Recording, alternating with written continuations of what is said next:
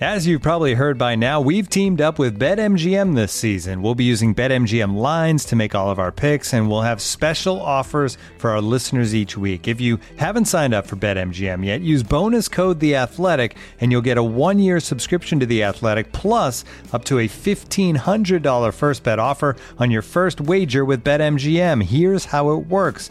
Download the BetMGM app and sign up using bonus code The Athletic. Make your first deposit of at least $10. Place your first bet on any game and claim your voucher for a 1-year subscription to The Athletic. See BetMGM.com for terms. U.S. promotional offers not available in D.C., Mississippi, New York, Nevada, Ontario, or Puerto Rico. Gambling problem? Call 1-800-GAMBLER. Available in the U.S. Call 877-8-HOPE-NY or text HOPE-NY 467-369 in New York. Call 1-800-NEXT-STEP in Arizona. 1-800-327-5050 in Massachusetts. 1-800-BETS-OFF in Iowa. 1-800-270-7117 for confidential help in Michigan. 1-800-981-0023 in Puerto Rico. First bet offer for new customers only in partnership with Kansas Crossing Casino and Hotel. Don't forget, if you haven't signed up for BetMGM yet, use bonus code The Athletic, and you'll get a 1-year subscription to The Athletic, plus up to a $1,500 first bet offer on your first wager.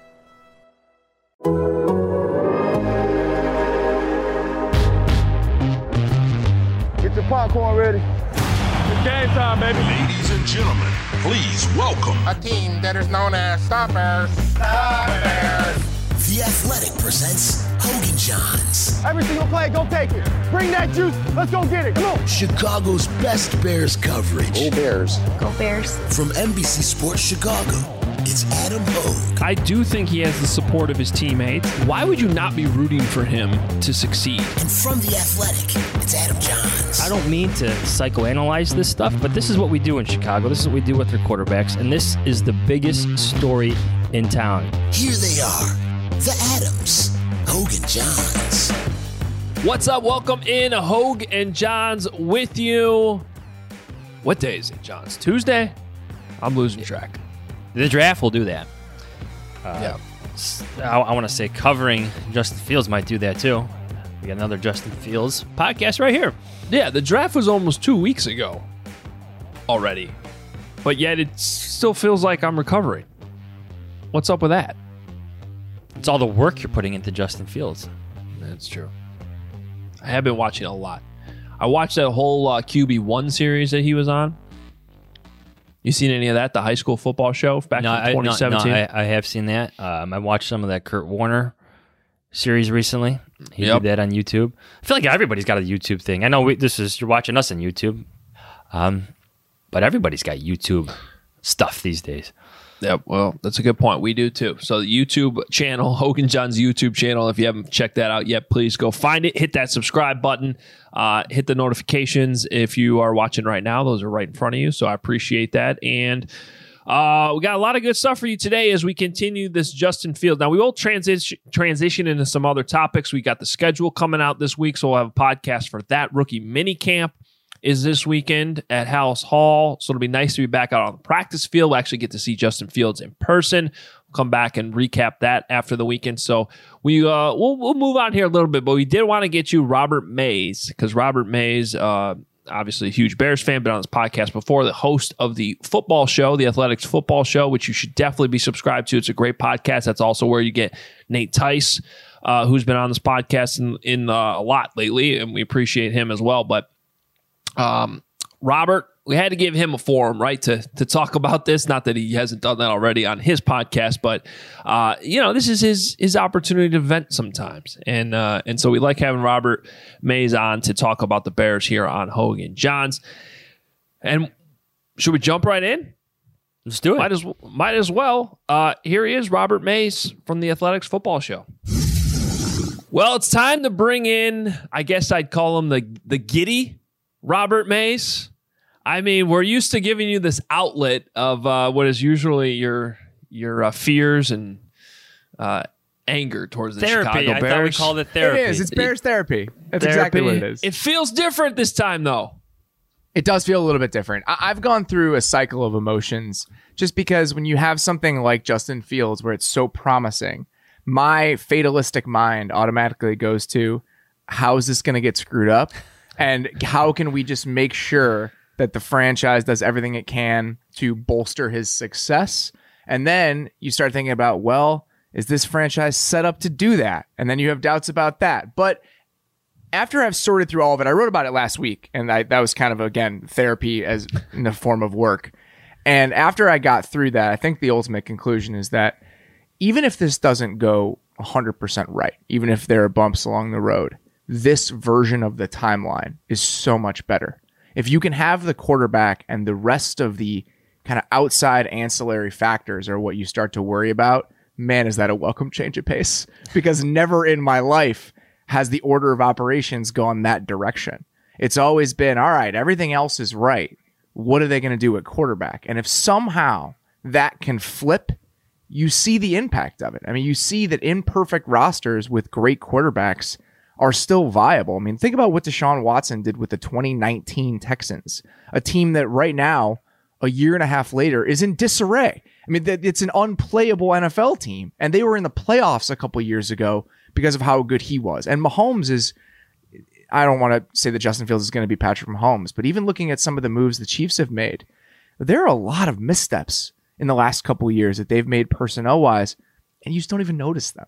Like, if their offensive line hadn't been completely decimated in the Super Bowl, they could have played in that game and maybe won that game. So the quarterback solves so many problems.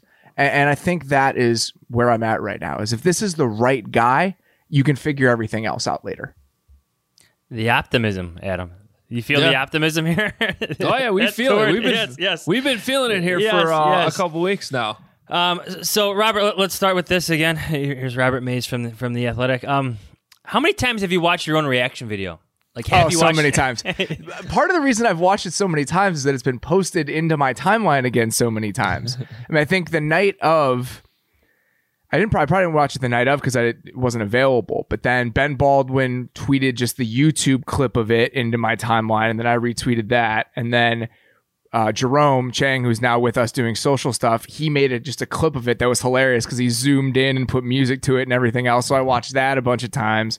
It's hard not to. I mean, that's a moment I'll never forget, no matter how this goes. And the Mitchell Trubisky thing, I wasn't live, but I remember my reaction to it. I was at the Ringer. They made me post a video. My cable wasn't working in my Chicago apartment, so I had to watch it in the community room on like the second floor. And the video I posted looked like a hostage video. Like, it was a proof of life situation. This was completely different with the tone of it. So yeah, I mean, it's hard not to get roped into watching it and to re-experiencing that, just because it was a singular moment. Like, it was maybe the defining moment, the craziest moment of the entire draft, and it happened to involve the team that I pay the most attention to and I'm emotionally invested in, making a potentially franchise-altering decision to go get a quarterback. So it was cool. I mean, I was very happy that we were live then and didn't wait till the 15th pick. I can tell you guys that right now. Yeah, and you're in Chicago. You got Nate Tice with you. It just seemed. Let's see if I have this queued up. I'm not sure if I have this set up right. This was from 2017. The Chicago Bears select Mitchell Trubisky. Oh, wow! That was live on WGN radio, and that was the shock of the moment then. And it was probably similar for you this time, but it was a little bit more. I think it was probably a little bit more obvious once the trade was made. Because I remember in 2017, the trade gets made and there's mostly confusion. Absolutely. It was like, why do they need to move up one spot? Whereas this time, as soon as we got to those Panthers-Broncos picks, right, at 8-9, you're starting to feel from the Bears' perspective, you're going, all right, this is making sense. If we see the Bears all of a sudden jump up here, this would make sense to jump up. And then once you see the trade, you're going, oh, it's definitely for a quarterback. And I guess the only question at all is this Justin Fields or Mac Jones? And I think we all pretty much assumed it was Justin Fields. That was my process as well. And even that week going into the draft, I remember I was on the radio, I think I want to say in Vegas, and there was a prop that they were talking about with Justin Fields over under or something that related to quarterbacks in that range. And I think I said verbatim, if we get past the Panthers-Broncos stretch and it's the 10th or 11th pick, they should trade a future first-round pick 100 out of 100 times to go get Justin Fields if he's there. I mean, that's how much I believed in him as a prospect and that outlet for this team. And I think that's one of the important things. Even if it wasn't the Bears, even if it was just Team X that needed a quarterback in that range. Let's say, for example, let's say Carson Wentz doesn't go to Indy. They're riding with some stopgap option right now, and they needed a long-term quarterback. I would have said the same thing about them, that you would move up those 10 spots to go get Justin Fields, and that would be sound process. But the fact that it was the Bears, and they had no way out of this. I mean, that was really my frustration with all of this a couple years ago, is that it seemed like there was no exit strategy from this middle ground and this treadmill that they found themselves in. And this was an exit strategy. You would pay that extra first-round pick every single time to find that off-ramp. And that seems to be exactly what they did. So let me ask you this, Robert, because, and we talked about this a little bit last week, what you're talking about is 100% correct, and yet it still sort of feels like a ton of luck was involved. Oh, absolutely. and not just on draft night. Like, we're talking about this entire offseason. The Bears exhausted themselves looking at every option. I mean, they looked at Matthew Stafford and realized they really couldn't compete in that trade market. They did their homework on Carson Wentz, decided that ultimately there were too many red flags to make an offer. They looked at Derek Carr, which was the one. Obviously, Russell Wilson was the big one where they were really like, we're all in. If you guys make the deal, we're going to do it. They decide not to. Then you have all the things that go on draft night where the board just falls their way. So is this all too good to be true? Because it seems like if any of those things go a different direction, the Bears don't have Justin Fields. And yet, in hindsight, as you look back on it now, if you could have gone back to like the end of the season, is this the best case scenario? Yes. I truly believe it's the best case scenario, because I just think that it is the clearest path to quarterback viability for the long term. Russell Wilson is probably in that same category, but I just never believed that was real, in the sense that, is there a real chance that they're going to deal him this offseason? When you look at the timeline that the Seahawks were on, some of the moves that they'd made, some of the financial aspects of it, I just never believed that was a viable choice. All of the other moves, this is definitely the best one. I just never, ever in a million years thought they could go from 20 to getting a prospect like Justin Fields. And I understand the concerns about Justin Fields, and I understand how he plays a little methodical and he stands in the pocket and he holds on to the ball a little bit too long, things like that. I totally understand why he might have fallen compared to some of the other guys in the draft. That makes sense to me. But I still believe that when you go back and look at the body of work, what he was as a prospect, the physical talent, what he's done on huge stages, that to me, when I watched that Clemson game, I was watching it through the lens of a Jets fan, where I'm sitting there watching Justin Fields play like that and going over the options in my head at 2, being like, man, it'd be hard to not take this guy over somebody like Zach Wilson. Never in my wildest, craziest dreams did I assume he'd be there at 11, and all it would take for the Bears to go get him was an extra first-round pick. So, yeah, this is absolutely the best case scenario, because it's a scenario I just never could have envisioned even being in the realm of possibility a couple months ago. You see, Adam and Robert, I would almost argue that they were due for some luck, right? Probably. Like the football gods just had to eventually show pity with all the swings that this franchise has taken, going back to Rick Meyer, Cade McNown. They've tried and tried again at getting this quarterback position right. And who knows how Justin Fields is going to play out, but the football gods, and this may sound poetic or whatever, but they had to give the Bears a break here eventually, one would imagine, they're just due. With Fields, Robert, everything you just said, there's less projection. I keep trying to compare it to the Trubisky situation. There was just so much projection about what he could be at the NFL level. You watch Justin Fields light up Clemson for 6 touchdowns, take a jarring hit over the middle like that and come back and lead his team. There's less projection. You've seen him in big games. You've seen him complete big, long touchdown passes in key moments against great competition.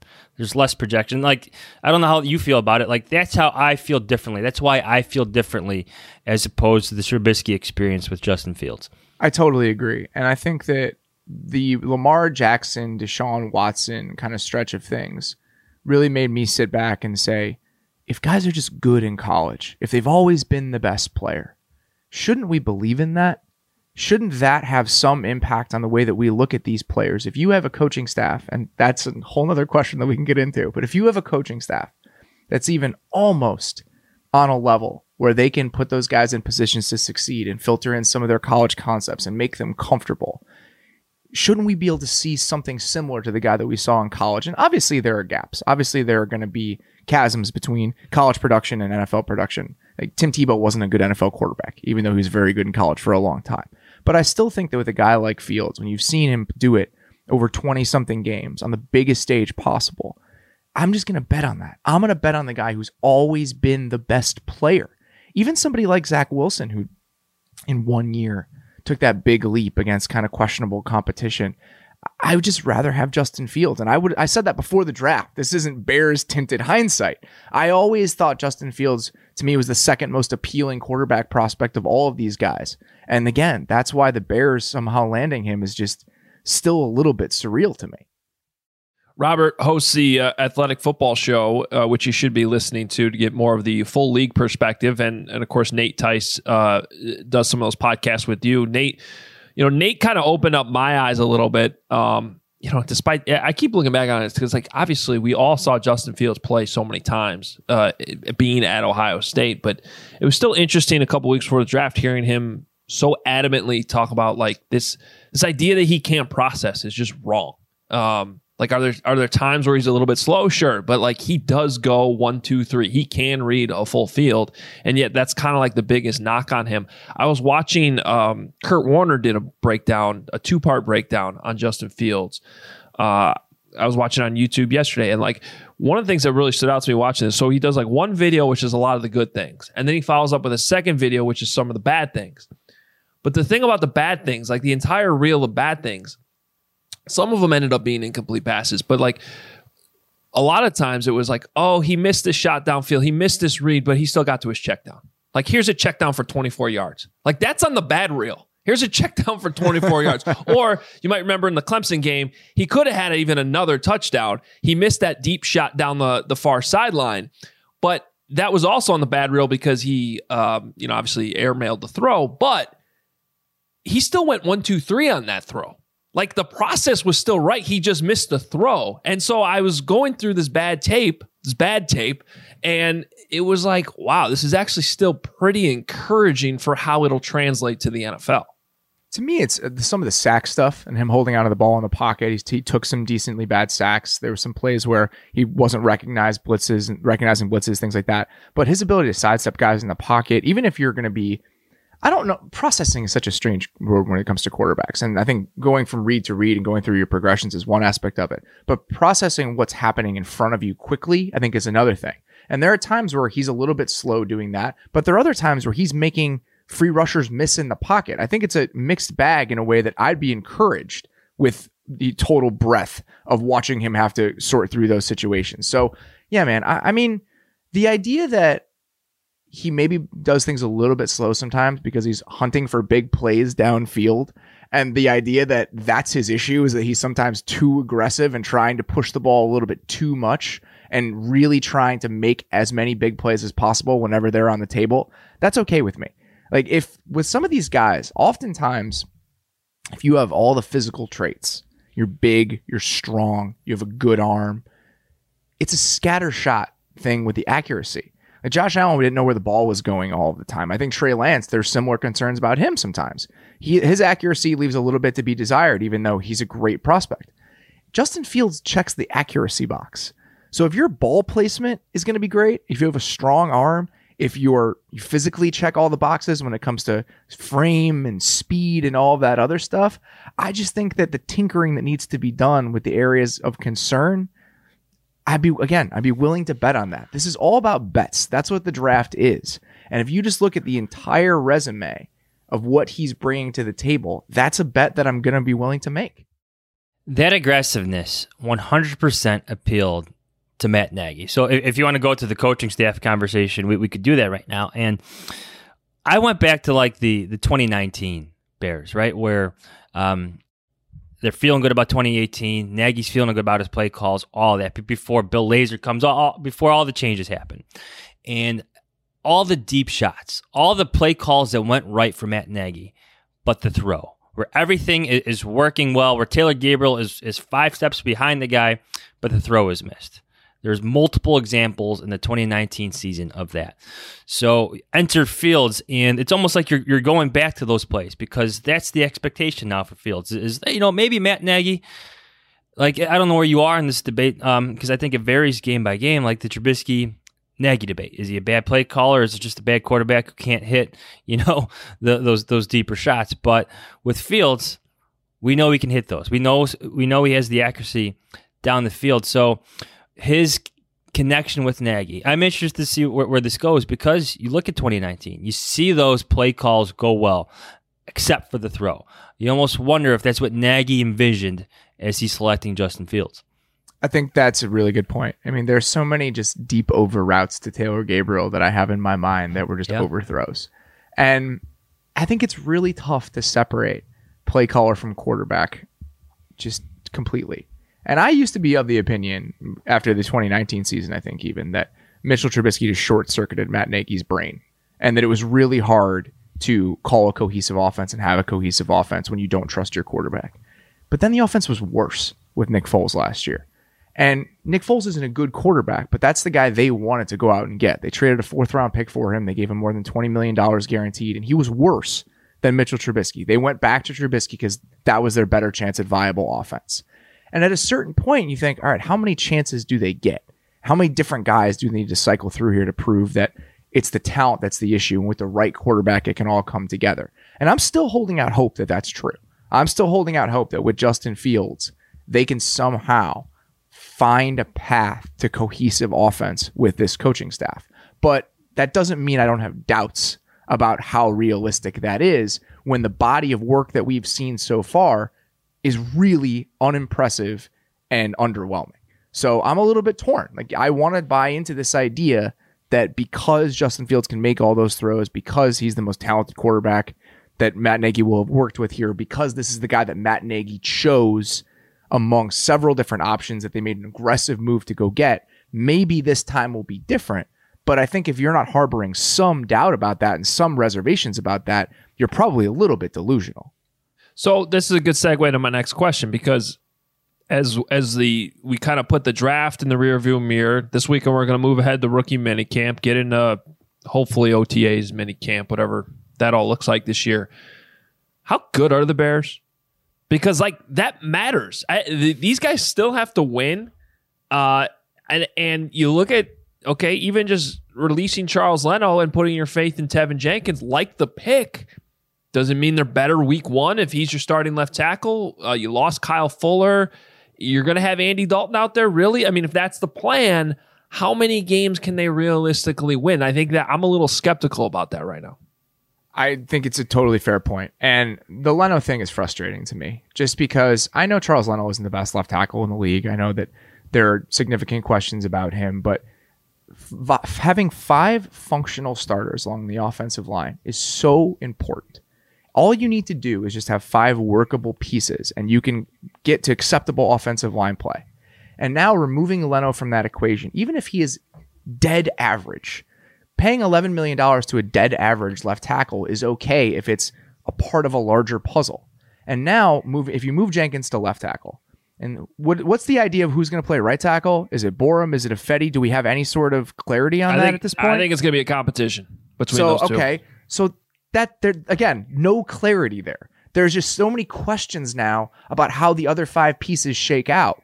Even if whatever your criticisms of Charles Leno, if left to right, it was some combination of Leno, Whitehair, Daniels, Bars, and then Jenkins, or you put a Fetty at guard, and you figure out the 3 interior spots, you can get to a solid, reliable offensive line there. Now, removing Leno from that equation, it has a cascading effect on the other spots.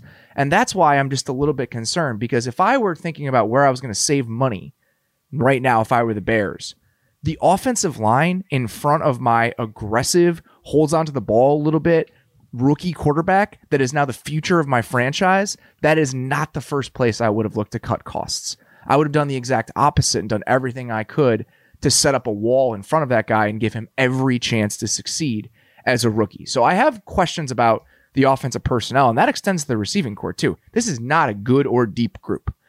Darnell Mooney is really exciting, and I'm looking forward to what he can do in year 2. But outside of Darnell Mooney and Allen Robinson, we got dice rolls here. Marquise Goodwin, Damiere Byrd, dice rolls that are worth it. And when you're a team that's strapped for cash, I think the types of players I would bet on, explosion, a little bit down, you have a down the field presence, all of that kind of stuff. But there's still significant questions there. My hope is that the defense can be really good. And obviously last year, they were heading in the wrong direction. If you look at some of the second half numbers, and I want to say weighted DVOA, they were in the back half of the league. It was going the wrong way.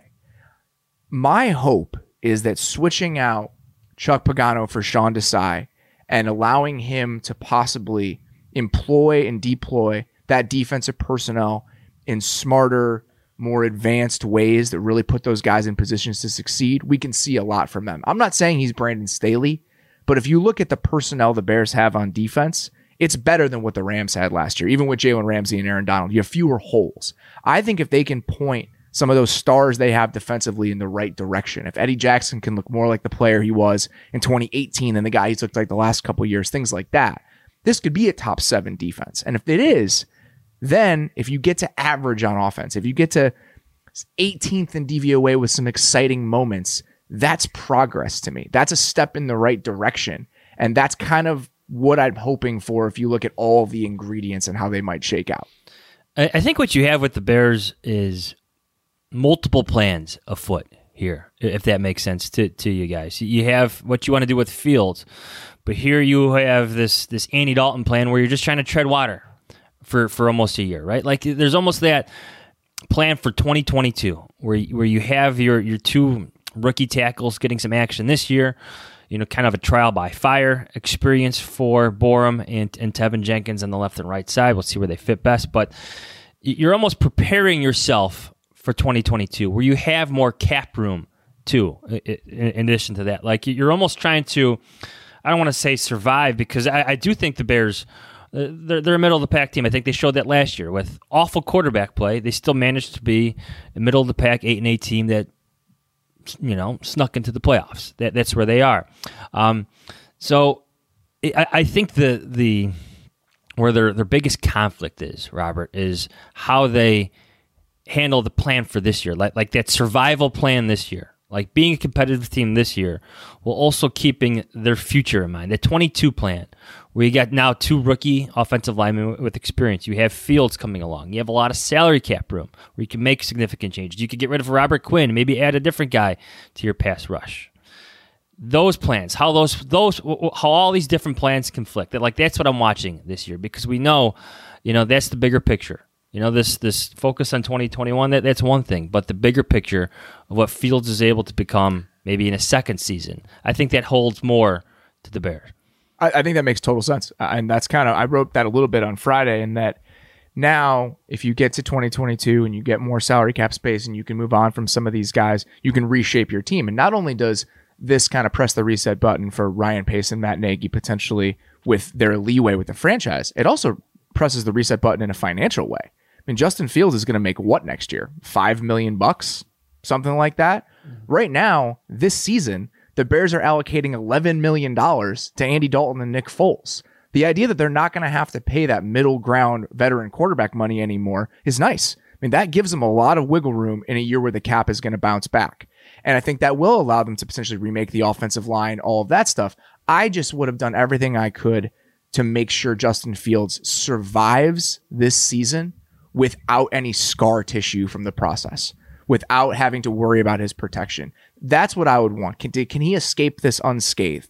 And it's potentially, even if it's Jenkins and Borum or Jenkins and Ifedi and whoever are the tackles, maybe he still does. I think the best possible outcome here is something like what we saw with Justin Herbert last year, where he had one of the worst offensive lines in the NFL, but they were still functional enough and he still managed to get by unscathed. And now they had an offseason. They rebuilt the offensive line. They knew they had their guy, and let's get going. I don't think the Bears are a Super Bowl contender now. So if Justin Fields can get through this season and the development and the experience is a positive, if it's in the black here and that's where we end up, then I think everything is fine and that you're right. I just worry that by shifting some of the pieces along the offensive line, the first part of that equation and him getting through this in a positive way and taking a step forward rather than starting to see ghosts and taking a lot of hits and all of that stuff, that's my only real concern.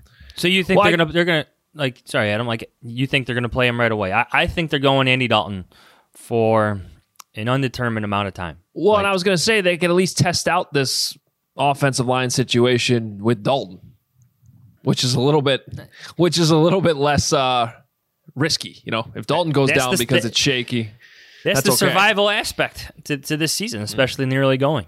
It's always a push and pull of what's the best solution and what's the best formula. Is the experience you're going to get worth it, even if it's in imperfect conditions? Would you rather not throw him out there if the conditions are questionable? Things like that. I land typically on the experience thing. I still think it's worth getting the reps and seeing what you have in the guy and getting that ball rolling for the most part. I just think that the Mahomes situation is rare. And I think that the Bears are not in that situation. And when the Mahomes was in Kansas City his rookie year, in 2017, they finished 4th in offensive DVOA with Alex Smith. They were one of the best offenses in the NFL. And Andy Reid wasn't on borrowed time there. This is a situation where if the Bears are a below average offense and they're 1-3, you think Matt Nagy can just sit there and wait for Andy Dalton to get through this? I don't think that is the case. I just feel like there's going to be a lot more urgency for a guy like Justin Fields to give that offense a shot in the arm than there was in a place like Kansas City. I mean, when's the last time we saw a quarterback outside of Patrick Mahomes sit his rookie year if a guy like Aaron Rodgers wasn't in front of him? It just doesn't happen anymore, especially for a coaching staff and a front office that isn't exactly in the safest of places right now. See, I would actually say this has given them more time. I think That's probably I think they're probably safer than a lot of people believe. I think this has already given them that, I don't know, extra 2 years potentially with Justin Fields, knowing that the continuity provided a young quarterback is extremely valuable. Here's one also. Here's the thing, and I don't know this to be the case, but I wonder if it's in Nagy's head. You think Nagy ever wonders if that 2017 playoff game would have gone differently if they had put Mahomes in earlier? Granted, they couldn't because Alex Smith was the best deep ball passer, tied with Drew Brees and Russell Wilson that year. But it's a great point you brought up, Robert, because there are differences. The blueprint's great. 2017, great blueprint in Kansas City. Just the differences are obvious. I mean, it's unrealistic to think Andy Dalton's going to give you what Alex Smith gave you that season. And I'd make the case Justin Fields is more ready, more polished as a rookie to play than Patrick Mahomes was coming out of Texas Tech. I'm not saying he's going to be Patrick Mahomes or is as good as Patrick Mahomes. I'm just talking about the rawness of coming out of college. This is a kid who's playing against Clemson and Alabama a couple months ago and at a very high level. So I just think there's differences. And I also wonder, I don't know, had they thrown Mahomes out there in the middle of the year, he's so great, would they have actually gone farther in the playoffs that year?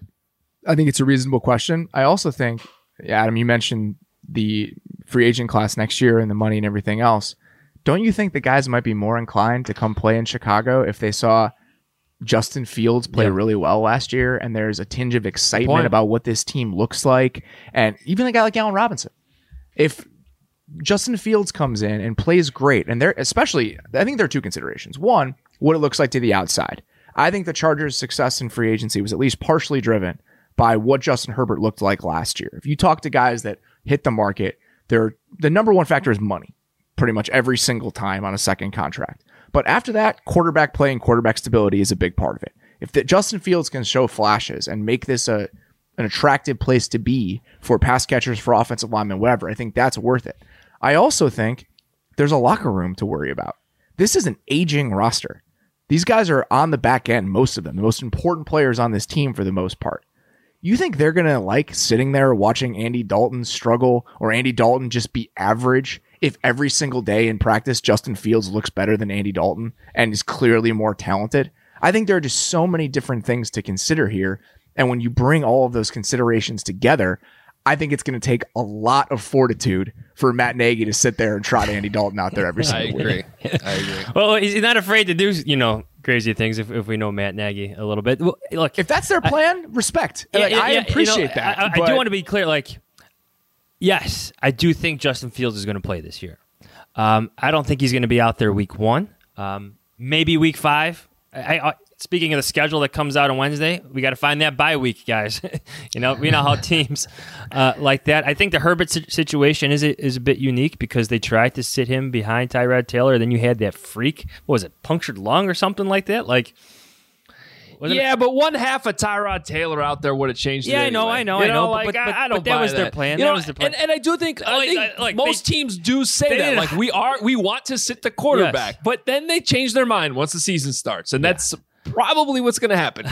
I think that it sounds great until you start watching it, and it sounds great until you start watching Justin Fields drop 60-yard dimes in practice every single day. In theory, I totally understand why you'd want to do it this way, but it's really, really hard to stick by it. There is a reason outside of top 5 offenses, with the Packers and the Chiefs recently, that we do not see rookie quarterbacks drafted in the first round sit for very long.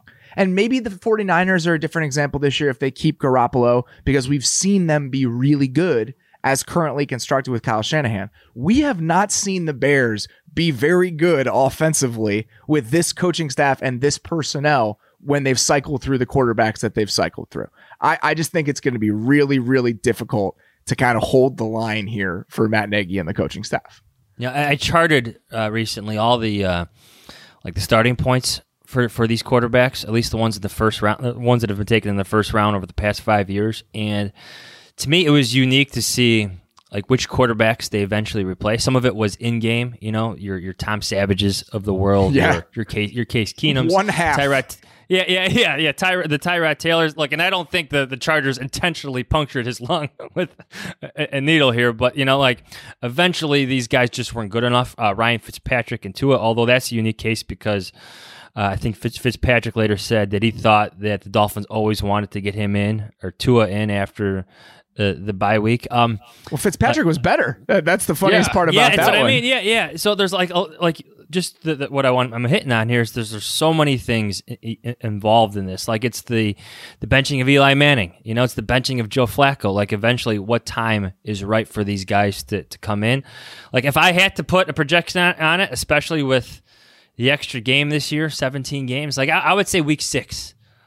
Sitting here on May 11th at 9:10 a.m. here in Chicago before rookie camp, mini camp even begins. I would say week 6 or week 7 is when you see Justin Fields. You still have 10 games left in the year. I do think he's going to play this year, but the patience will be tested, like you said, because Andy Dalton has his limits. I think he's better than some of these guys that have started before, guys who have started in place of these rookies or guys who wanted to be or placeholders. There's your dog, Robert. These placeholders. He's probably a better placeholder than some of these other teams have, but eventually that patience is going to wear off and Justin Fields is going to take the field. I agree. And I think that the most important thing here, the one thing they can't lose sight of, is how do we get Justin Fields to be the best quarterback possible? Yeah. Who cares about 2021? Who cares if you go 6-10 in 2021? As long as you serve his future and I guess the future of the franchise too. I think that going 6-10 and having him start 8 games and having him look really good during those 8 games, that is a set of circumstances that I'm totally fine with. The record and how it ends up doesn't really matter to me. I just want him to get some experience, him to look good, and him to set up the franchise well for the future, both in terms of his development and the types of players they can attract. If that, outside of that, the record just doesn't matter to me this year. It is kind of sad how excited I am to actually go to Hallis Hall Friday and watch Justin Fields throw a football to basically nobody in 7-on-7s because there's not even going to be a full team out there. But hey, it's there's some optimism here, and it helps everybody involved because it was pretty dark there for most of this offseason before this one move flipped it around. Robert, any final thoughts here on the Bears or how you think this will all play out? We appreciate your time today. I think that you're right on it. I mean, it's just a different environment. It's just a different climate. The mood is different. It's just so different than anything that they've done. I mean, even if Justin Fields doesn't work out, even if Justin Fields, the processing issues or whatever you want to call them, or his methodical play and him holding onto the ball and everything else ends up becoming a fatal flaw, I'm not going to say a word about it. I'm not going to be like, oh, the Bears screwed this up again and da-da-da-da-da.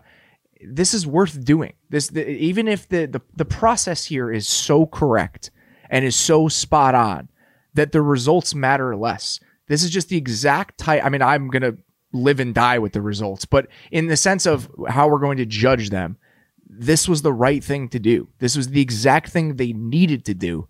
And it's just not a path that I ever imagined they could take.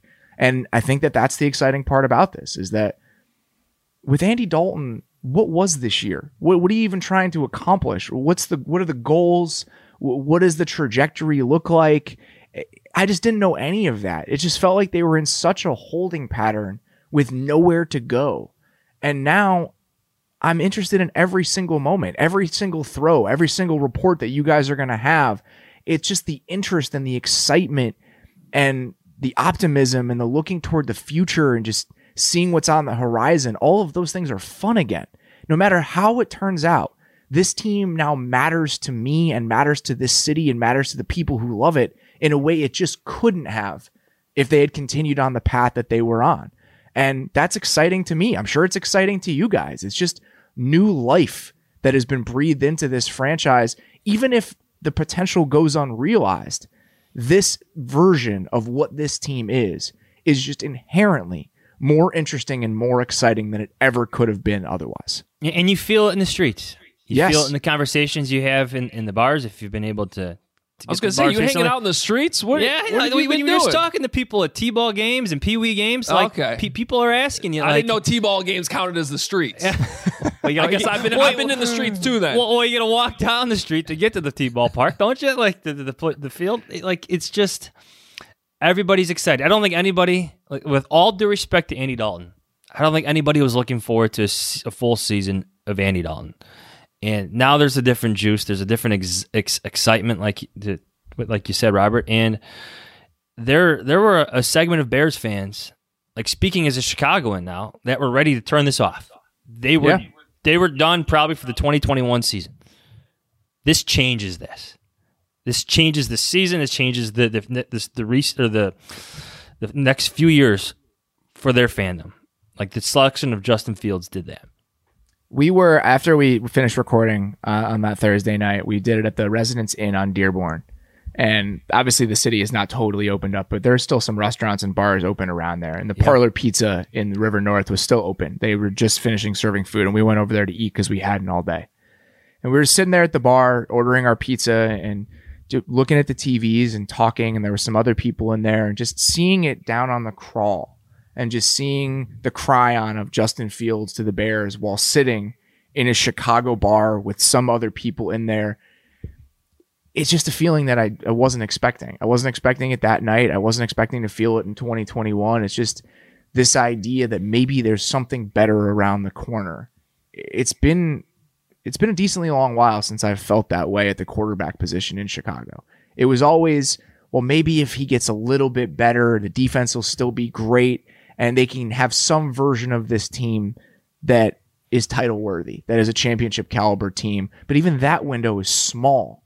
That's a really hard needle to thread when you're banking on defense in 2021 and all that other stuff. If you have a quarterback, you can be viable every single year. If you get lucky in one or two other ways, you can get to the biggest stage. And that is just never a version of the Chicago Bears that have existed in my 33 years on this earth. And I am very excited about the potential of that being just the way we operate here. And I know that's a long way off, and I know there are a lot of questions, and drafting a guy in the top 11 is not a guarantee that he will become that sort of player. We've seen so many guys fail to reach that. But even the specter of that, even the possibility of that, there's just no denying how fun that is.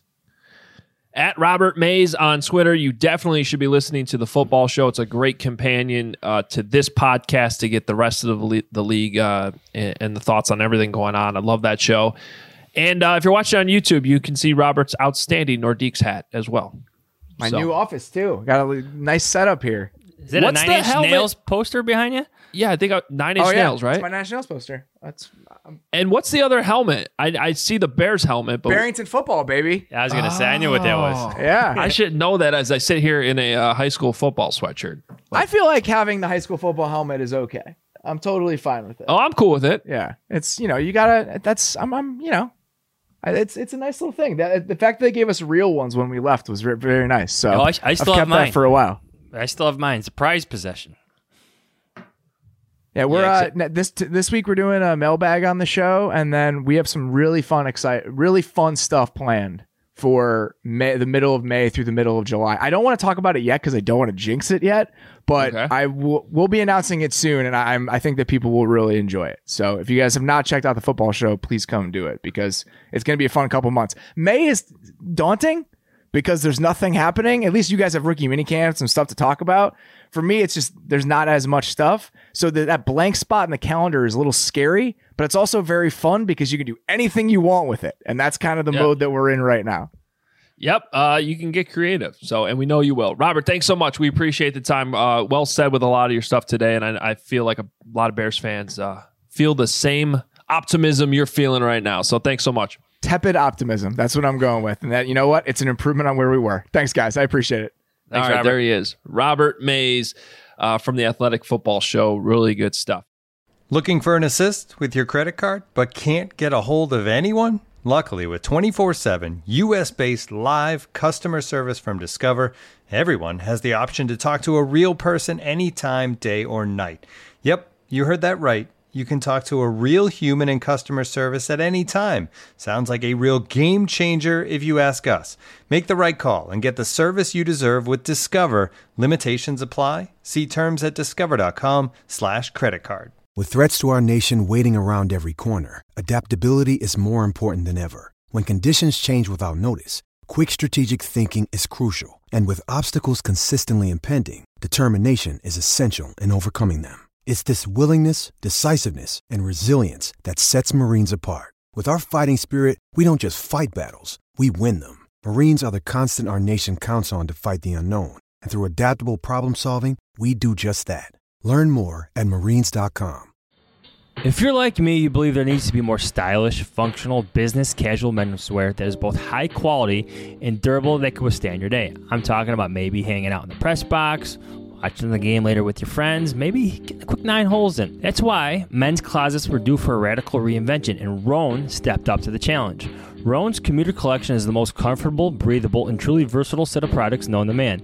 They have products for every occasion. We're talking about the world's most comfortable pants, dress shirts, quarter zips, polos, and blazers.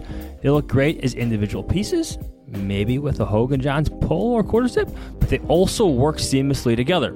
Rhone's signature 4-way stretch fabric is breathable, flexible, works everywhere from your commute to work to the 19th hole. It's time for unparalleled confidence without all the hassle. Rhone's Commuter Collection features wrinkle release technology and is 100% machine washable. Looking good is that easy. The Commuter Collection can get you through any workday and straight into whatever comes next.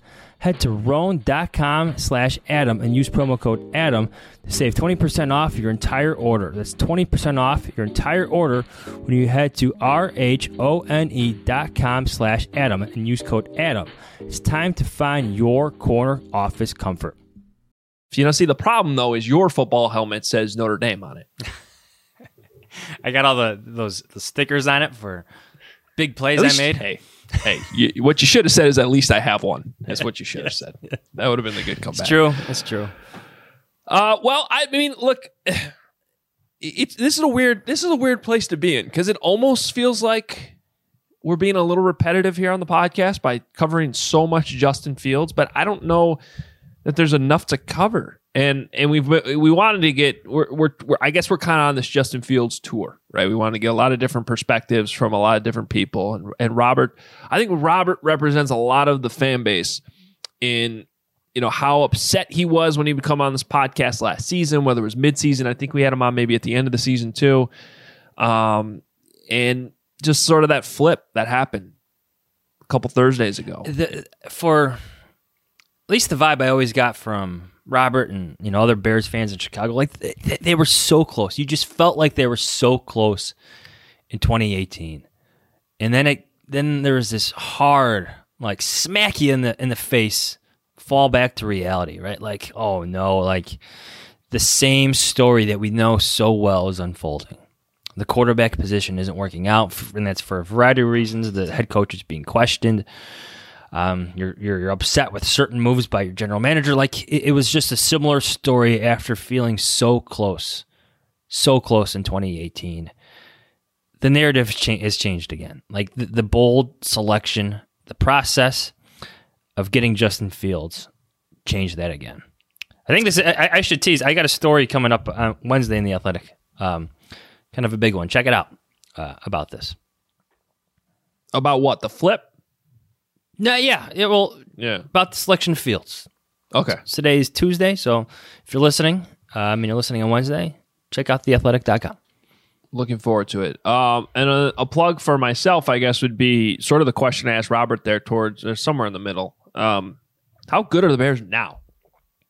Because I hate to say there's like a little bit of a reality check, but you look at where the roster actually was at the end of the season, where it might be now. Yes, it could be better if all these young guys were. I mean, it's not to say that they shouldn't have gone with this youth movement. They absolutely should have. They needed to for a number of different ways. I mean, just age, salary cap purposes, a lot of different reasons. But there are a lot of question marks still in how this is all going to man, you're pulling out the wet blanket? Oh, yeah.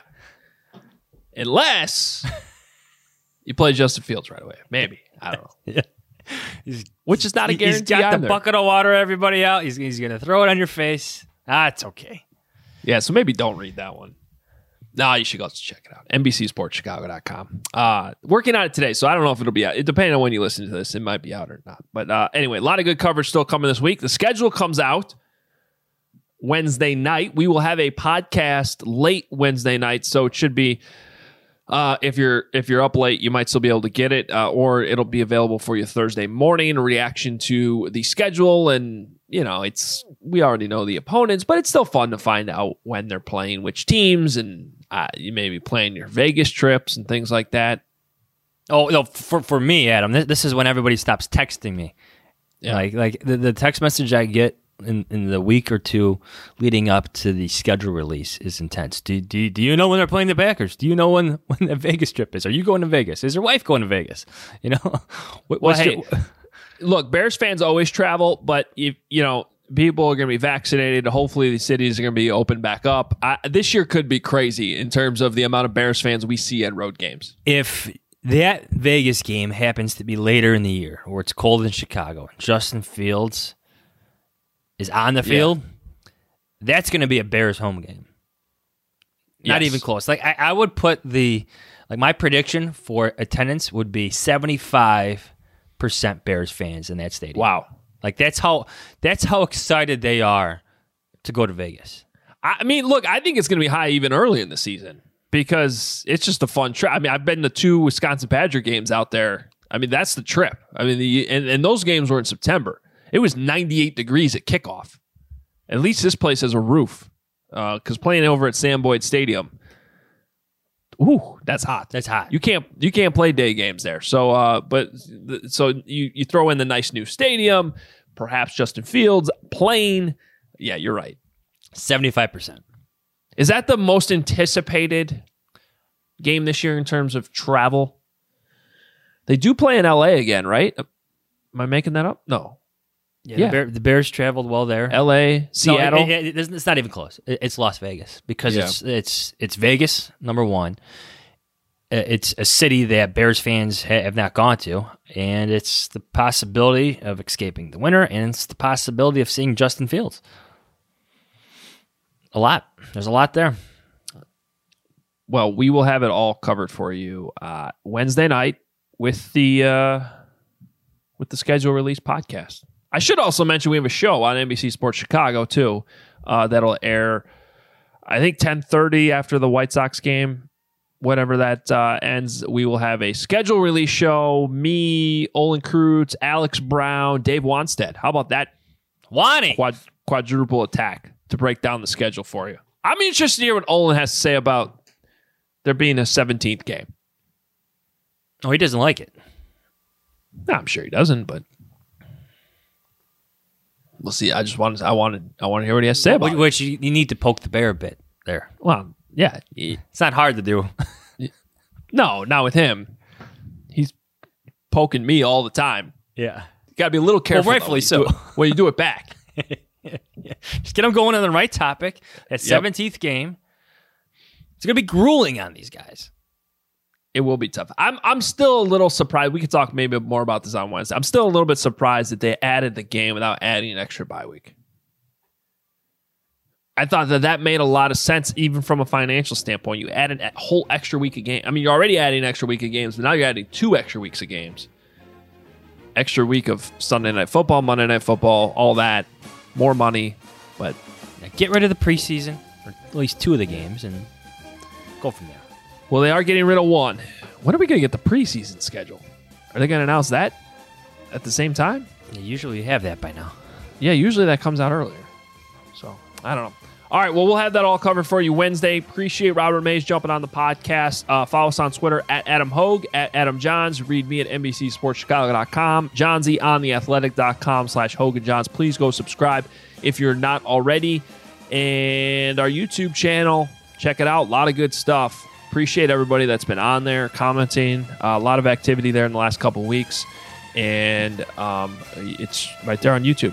Go find the Hogan Johns YouTube channel, and a lot of these things will pop up automatically for you. If you'd like to consume your podcast that way, it's there for you. ObviousShirts.com for your T-shirts. Got some new stuff coming out there, hopefully very soon, that I am very excited about. I think Johnsy is too, and we think you'll like that. So a lot of good stuff out there. We appreciate all the support, as always. Schedule comes out Wednesday. We'll talk to you then. See ya.